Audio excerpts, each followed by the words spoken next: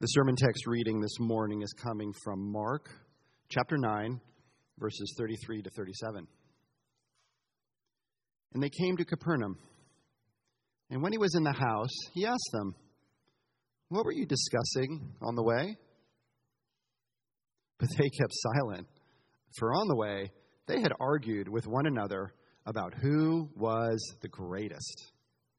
And he sat down and he called the 12, and he said to them, "If anyone would be first, he must be last of all and servant of all." And he took a child and put him in the midst of them, and taking him in his arms, he said to them, "Whoever receives one such child in my name receives me, and whoever receives me receives not me, but him who sent me." This is the word of the Lord. Thanks be to God. All right, so I know that last week I stood before you and I said, hey, we're starting our core values series next week. You're saying, wait a minute, that looks a lot like Mark. And you're right. And so we're punting a couple weeks on that because we still have so many people traveling. With staff, we talked about it this week. And so welcome back to Mark after like 3 or 4 months. Yeah. And so we're going to be in for a couple weeks, and then we're going to be back out of it again for this core values series that we're going to do in August. But we're back in it at least for the next 2 weeks. And we're picking up. And so remember, when we stopped just a few months ago, it was at the end of the first half of Mark. And so now we are picking up on the back end, as it were. And Jesus is on his way from a little bit further north of the Sea of Galilee. He's now back in Capernaum. And so the disciples begin to have a conversation about something very interesting. Greatness. What is greatness? Right? And I'm wondering, how would you answer that question today in 2023? Like, what is greatness? Right? And so just for kicks, I Googled the phrase, the pursuit of greatness. 9.2 million returns in like 0.33 seconds. Yeah. And let me tell you, I didn't go through them all. I didn't have time. But there's no consensus on what greatness is. Right? No surprise there. Everyone's got their definition. Everyone's got their idea. But let me tell you, it matters how you define it. And it matters how you live it, turns out. You see, one of two things will happen depending on what you do with greatness. Either you will create dignity for yourself and for other people through greatness, or you will damage and destroy other people and yourself through greatness. It matters where we go with this. And Jesus, being Jesus, has a great opportunity to teach on what is greatness. I want you to join me on this because it matters for our lives. And so this morning what we're going to look at here is we're going to ask the question, why do we pursue greatness? Because we do. So why do we do it? Number 2, we're going to see how we get it. Now, that may surprise you this morning. You might have been thinking, wait a minute, I thought Christians they don't believe in greatness like it's humility, right? Well, we're going to see that's a false contrast this morning. Jesus wants you to be great. In fact, he wants you to understand your greatness more than you actually know it right now sitting here today. We're going to conclude it by saying this. There's a reward in acquiring greatness according to how Jesus defines it. And I want to show you that reward. You want in on that? So let's jump in here. So the first thing is, why do we pursue it? And so let's look at verses 33 and 34. Essentially, we're going verse by verse. And they came to Capernaum. And when he was in the house, he asked them, what were you discussing on the way? But they kept silent. For on the way, they had argued with one another about who was the greatest. So Jesus is nearing the Sea of Galilee. They're in Capernaum, it says. And Jesus is eavesdropping probably. And so, he's typical listening in on what they're saying. And he's like, aha, we have a teachable moment here. And so he asks a question that he already knows the answer to. Right? And they are embarrassed. They can't answer. You ever been in one of those situations where you're caught with your words or something either written or audible? You're like, oh my gosh, I can't believe I just went there. So for me, one of the first things I thought about was right when we got married 23 years ago. We were visiting one of Kirsten's family members, and we were having some friction with them, some contentiousness sort of thing like that. And we didn't fully work it out in person. And so we got back and there's some email exchange back and forth. And so it's my email, it's Kirsten's email, and this family member's email. And I've had it, like I'm feeling pretty snarky that day. And so I reply back to Kirsten. Yeah, you know where I'm going with this. I replied back to who I thought was just Kirsten. And said family member responds back by saying, oh, that's how you think of me. Woo! Ate a banquet feast of crow that day. Man, I like just sitting here talking about it, I can feel my heart racing and think about, man, what happened 23 years ago? Like, it's there. It's for me thinking about it. Yeah, I asked for forgiveness and all was relatively well. I'll just leave it at that. But we've all been there, right? We've all been, and so, but I'm going to make it even worse for the disciples, okay? Because we did read verses 30 through 32, but right before this, it says that Jesus, for one of the 4 times in Mark's gospel, one of the 4 times where he says, let me tell you what kind of Messiah I am, I'm going to the cross. I'm on my way to Jerusalem, I'm going to the cross, and it says that the disciples remained silent because they couldn't put up with this again.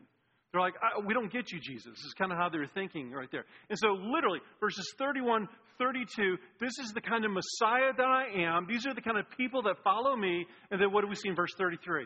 Who among us is the greatest? Mark loves irony. Mark loves juxtaposition. We're supposed to see that juxtaposition here. Just how embarrassing is it, right? And so let me tell you 2 reasons why we're a lot like the disciples. Not a lot like. We are the disciples, okay? Number 1. Why do we pursue greatness? Because we're made for it. Now, you thought I was going to go straight to, oh gosh, here's the problem, right? The disciples, no. Let's not pass go and collect our $200 yet. Let's make sure first that we understand why it is, how we're made for it. How many of you, when you were kids, were excited to be mediocre in your life? Right? How many of you dreamed, right? It's like, I want an office job in a cubicle from 9 to 5. Right? Sorry if that's you, right? Right? Post-COVID, though, none of us are like that, right? Right? We're working at home, right? 9 to 5. No. But none of us like, what do we want as kids? I want to be an astronaut. Like, I want to be a professional soccer player. That didn't get me very far. But I wanted to be a professional soccer player. Like, we have these dreams. If you're a parent, you remember the dreams of your children, right? They weren't mediocre dreams by and large. We're made for that. This past weekend, Camille, myself, and Kirsten, we went and saw Mission Impossible Part 7. By the way, like, I look at like Tom Cruise and say, how is that possible for you to look that way on your 7th one? Right? I mean, Harrison Ford, after just 5, look how old he looked in Indiana Jones. But Mission Impossible, my gosh. And so I said, Camille, how old is this guy? I look him up, and he's 61 years old. I'm like, that is not possible.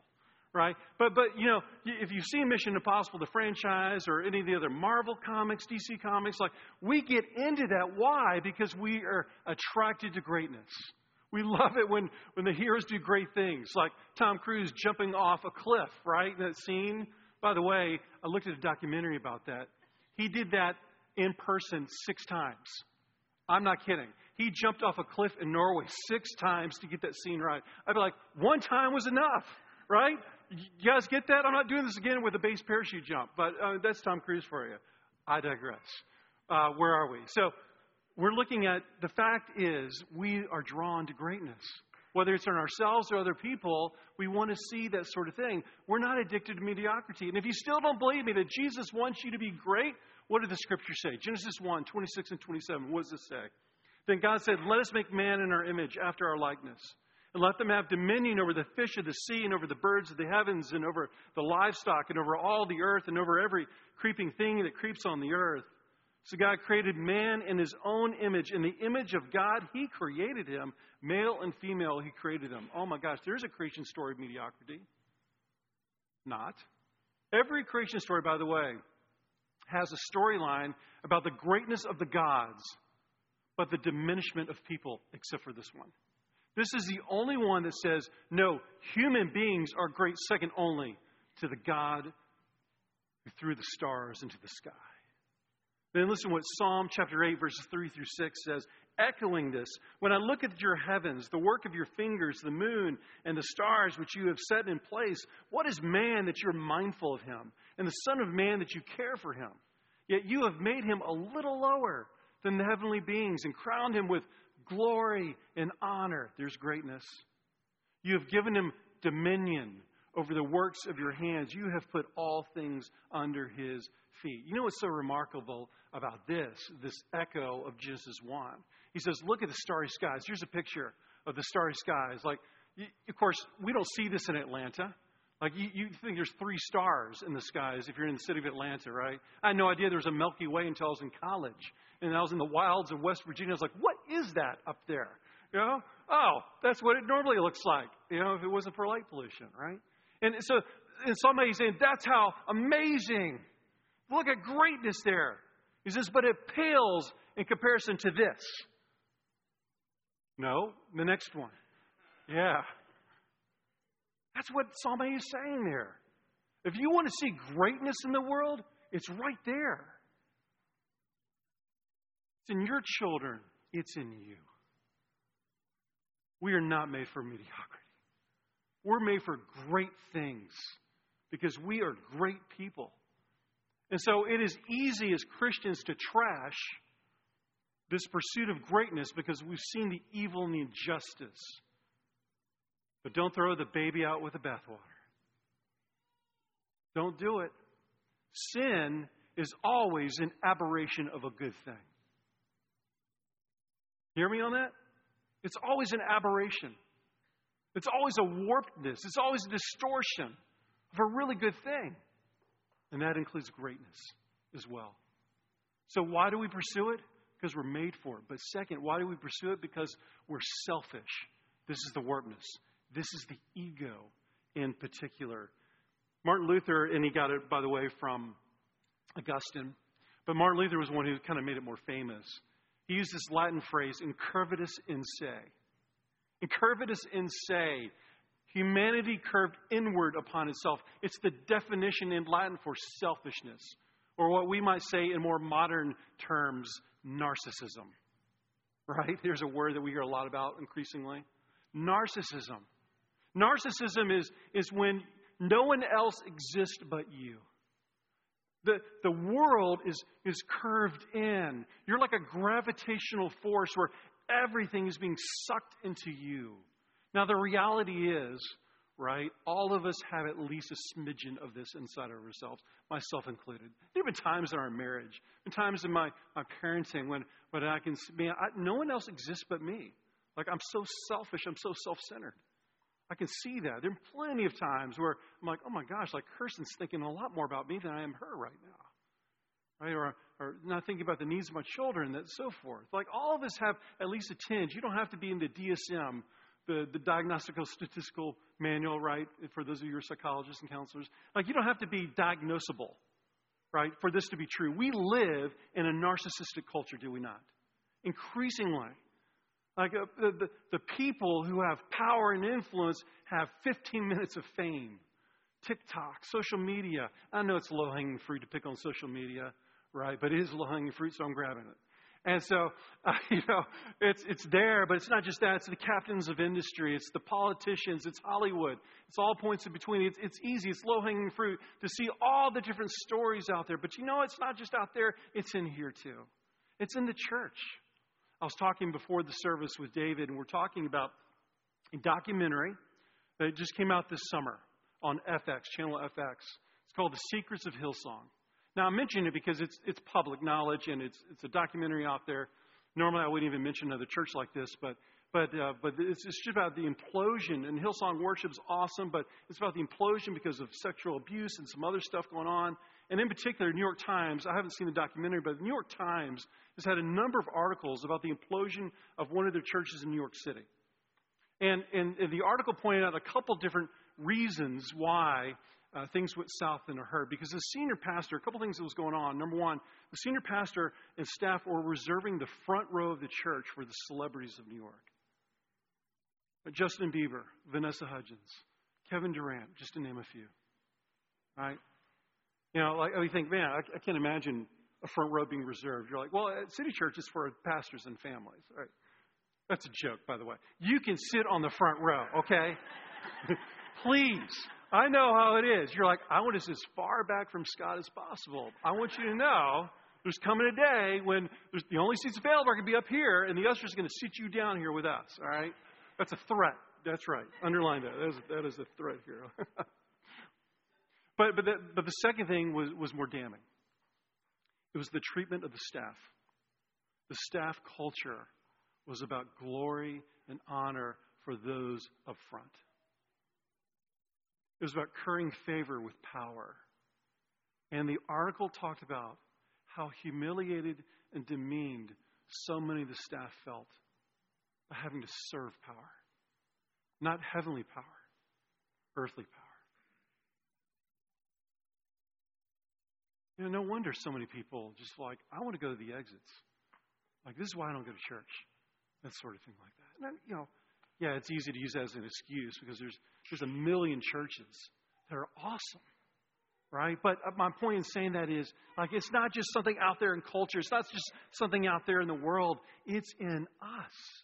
The ego, the warpedness of the ego in particular. And what it leads to here is where I'm going to conclude the first point. Where it leads to is a paradox. That's this. The more you pursue greatness, the less you get of it. You lose your humanity. According to this definition, you lose your humanity in the process. Jim Collins is a name that you'll know. Perhaps if you're in the business world, and not in good to great, but in a blog post, he said this: the moment that you start to think that you're great is the moment that you're starting to go from great to good. The moment that you go for it, the less you become.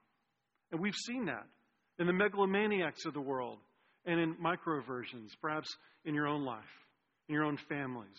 Perhaps you would say, Scott, and myself. You lose your humanity. Remember this, what separates humanity from all of the rest of creation is what? The likeness of God. And yet, we can lose our humanity. How? By losing our likeness. What is that likeness? Well, Jesus now gives to us here the likeness. What does that look like? And the second thing here I want to go to, that is, how do we get greatness? Look at verse 35. And he sat down and he called the 12, and he said to them, if anyone would be first, he must be last of all and servant of all. Now, if you really want to look at the teaching of Jesus in spades, Matthew and Luke are your two gospels for that. Mark gives us kind of the shortest amount of teaching. But you know where most of the teaching is? The second half of Mark's gospel. You know why? Because we're just a few weeks away from the crucifixion. And Jesus knows it's now or never, baby. And so he sits them down in these teachable moments. And notice here, there are no, those miraculous signs that we've been seeing over and over again, the healings like that. Most of what you're going to see moving forward, not all, but most of what you're going to see forward is just Jesus with the disciples. Increasingly, at least. And this is one of those moments where it's a private moment of teaching. They've just blown it all over again in the pursuit of greatness. And Jesus sits them down, and in 30 seconds, he does what I'm trying to do in 30 minutes with you. He teaches. And what does he say? It's right there, right? But I want you to see something. He doesn't grab Peter and the others by the ear, and he says, you jerks, and castigate them. Why in the world are you thinking about greatness right now? There's a cross to come. No, what does he say? If you want to be great. He assumes greatness. Did you see that? He assumes you're made for it. And he says, I want you to have it, disciples. City Church Eastside, 2,000 years, I want you to have it in spades. So, how do we get it then? Well, he basically says this: I got to deconstruct your Messiah. Because the reason why, by the way, the disciples are arguing amongst themselves, they're like, all right, we know Jesus is about to crush it around the world right now. He's about to go Avenger style on everyone. That's what they're thinking, by the way, right? He's about to go Avenger style. Iron Man on them or something like that. And so what happens, right? Jesus is not that kind. So he's got to deconstruct their version of the Messiah, because in their version, if Jesus goes all Avenger on everyone, then they're going to reap the benefits. And so they're saying, okay, look, we know that we're all going to become in the constellation with Jesus in this next realm to come. But someone's got to be closest, right? Someone's got to sit right next to him. Who's it going to be? That's how they're defining greatness. You know? And so Jesus says, man, I got to deconstruct your Messiah. Less is more. And so how? Here's the two things I want you to see. Here's how we get it. One is developing certain quality of character, and the second is a certain action that we do as a result. They're two sides of the same coin. Number one, humility. What this passage is ultimately about is humility. By the way, did you know that in the ancient world 2,000 years ago, no one considered humility a virtue? It was poo-pooed. Like it was the furthest thing in pagan ethics and morality. It was the furthest imaginable quality that you would want to embrace. Humility was humiliation. And it was the mark of slavery. And what does Jesus say here? You have to develop this character. Let me give you a definition of humility. Okay? It's not thinking less of yourself, but thinking of yourself less. Let me say that again. All right, this is really important. If you've never heard this before, write it down. It's not thinking less of yourself, but of yourself less. In other words, it's not saying, oh, I'm a worm. Like how could God possibly love me? Blah, blah, blah, blah, blah, all that. You're missing it. You're missing the good news of the gospel actually in that. So it's not thinking of yourself in that way. It's choosing, contra narcissism, to think less of yourself. Think of yourself less of the time, in other words. That's what humility is.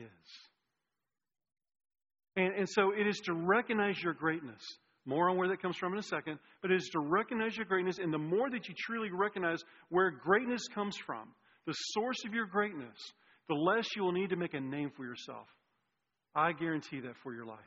The less you will need to pursue glory and honor at the expense of others. Because that's what greatness entails in the modern world today. It's actually what happened 2,000 years ago, too.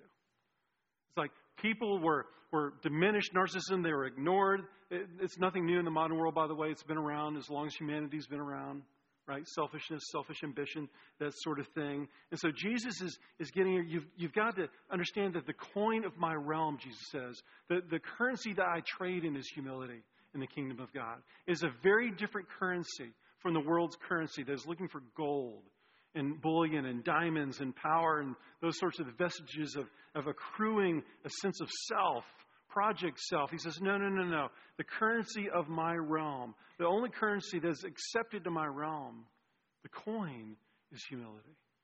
And it's instead not to be curved inward towards the self, but to be curved outward towards the nations, to bless them.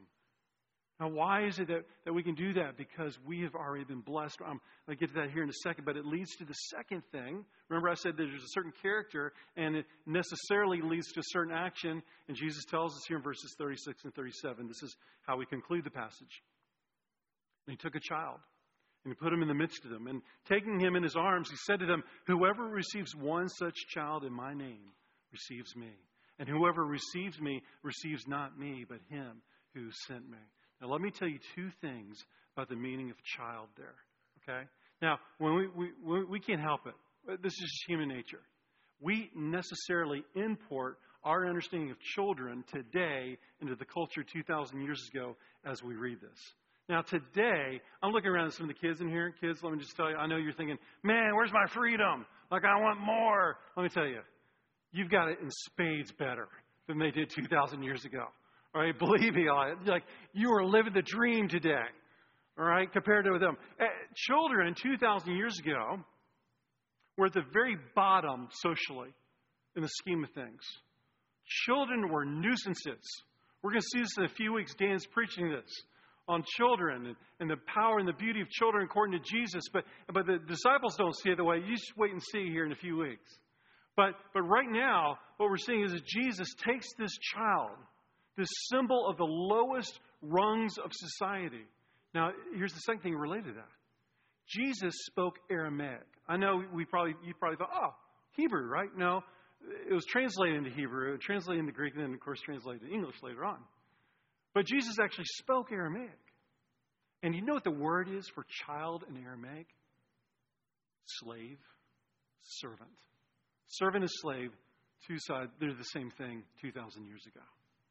What Jesus is saying is, if you want to be great in the kingdom of God, look to the one who's lowest on there. And he says two things. One is, serve them, but see them.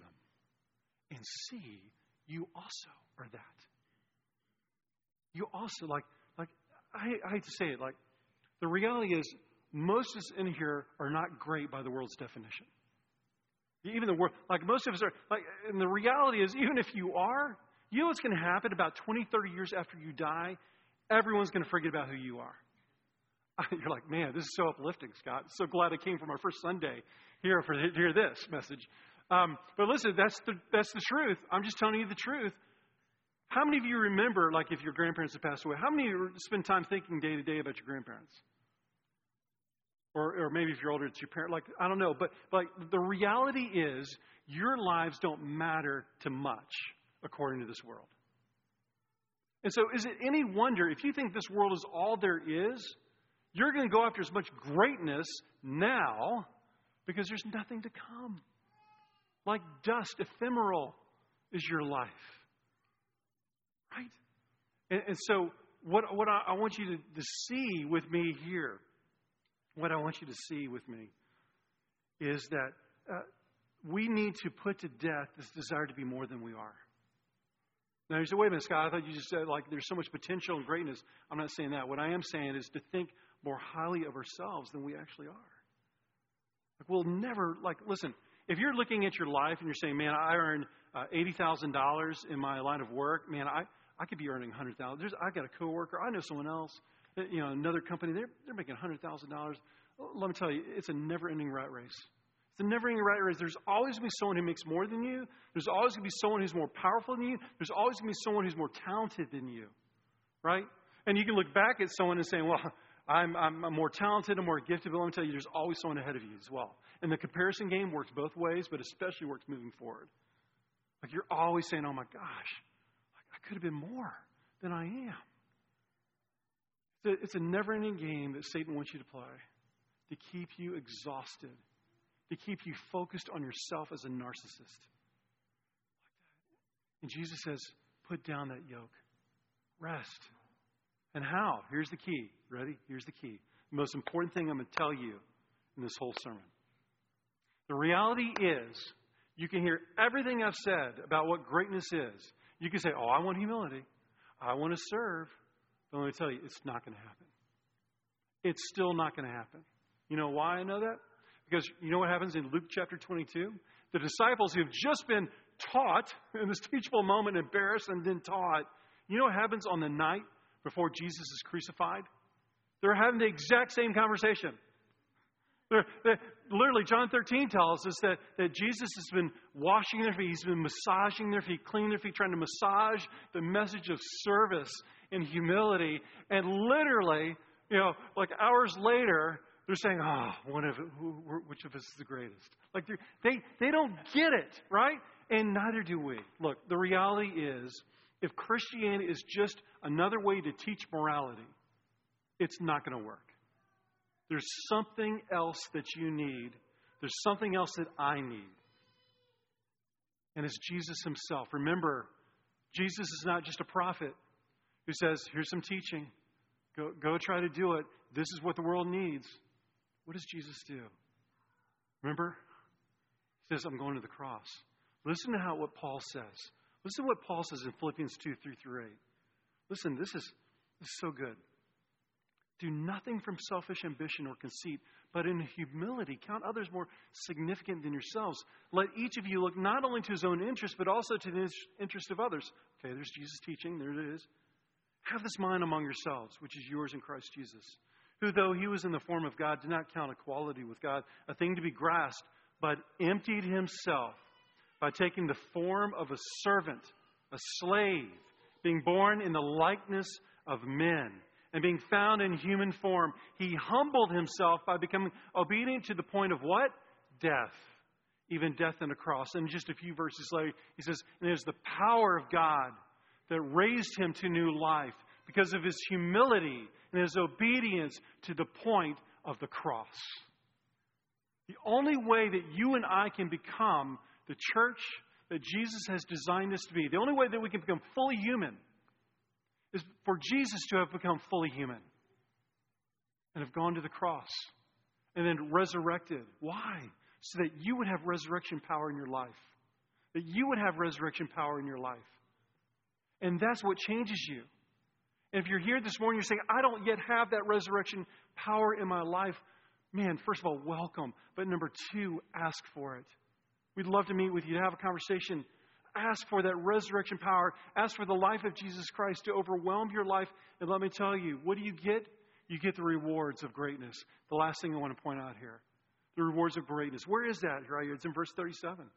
Where Jesus says, man, if you receive one of these servants here, these slaves, one of these children, right?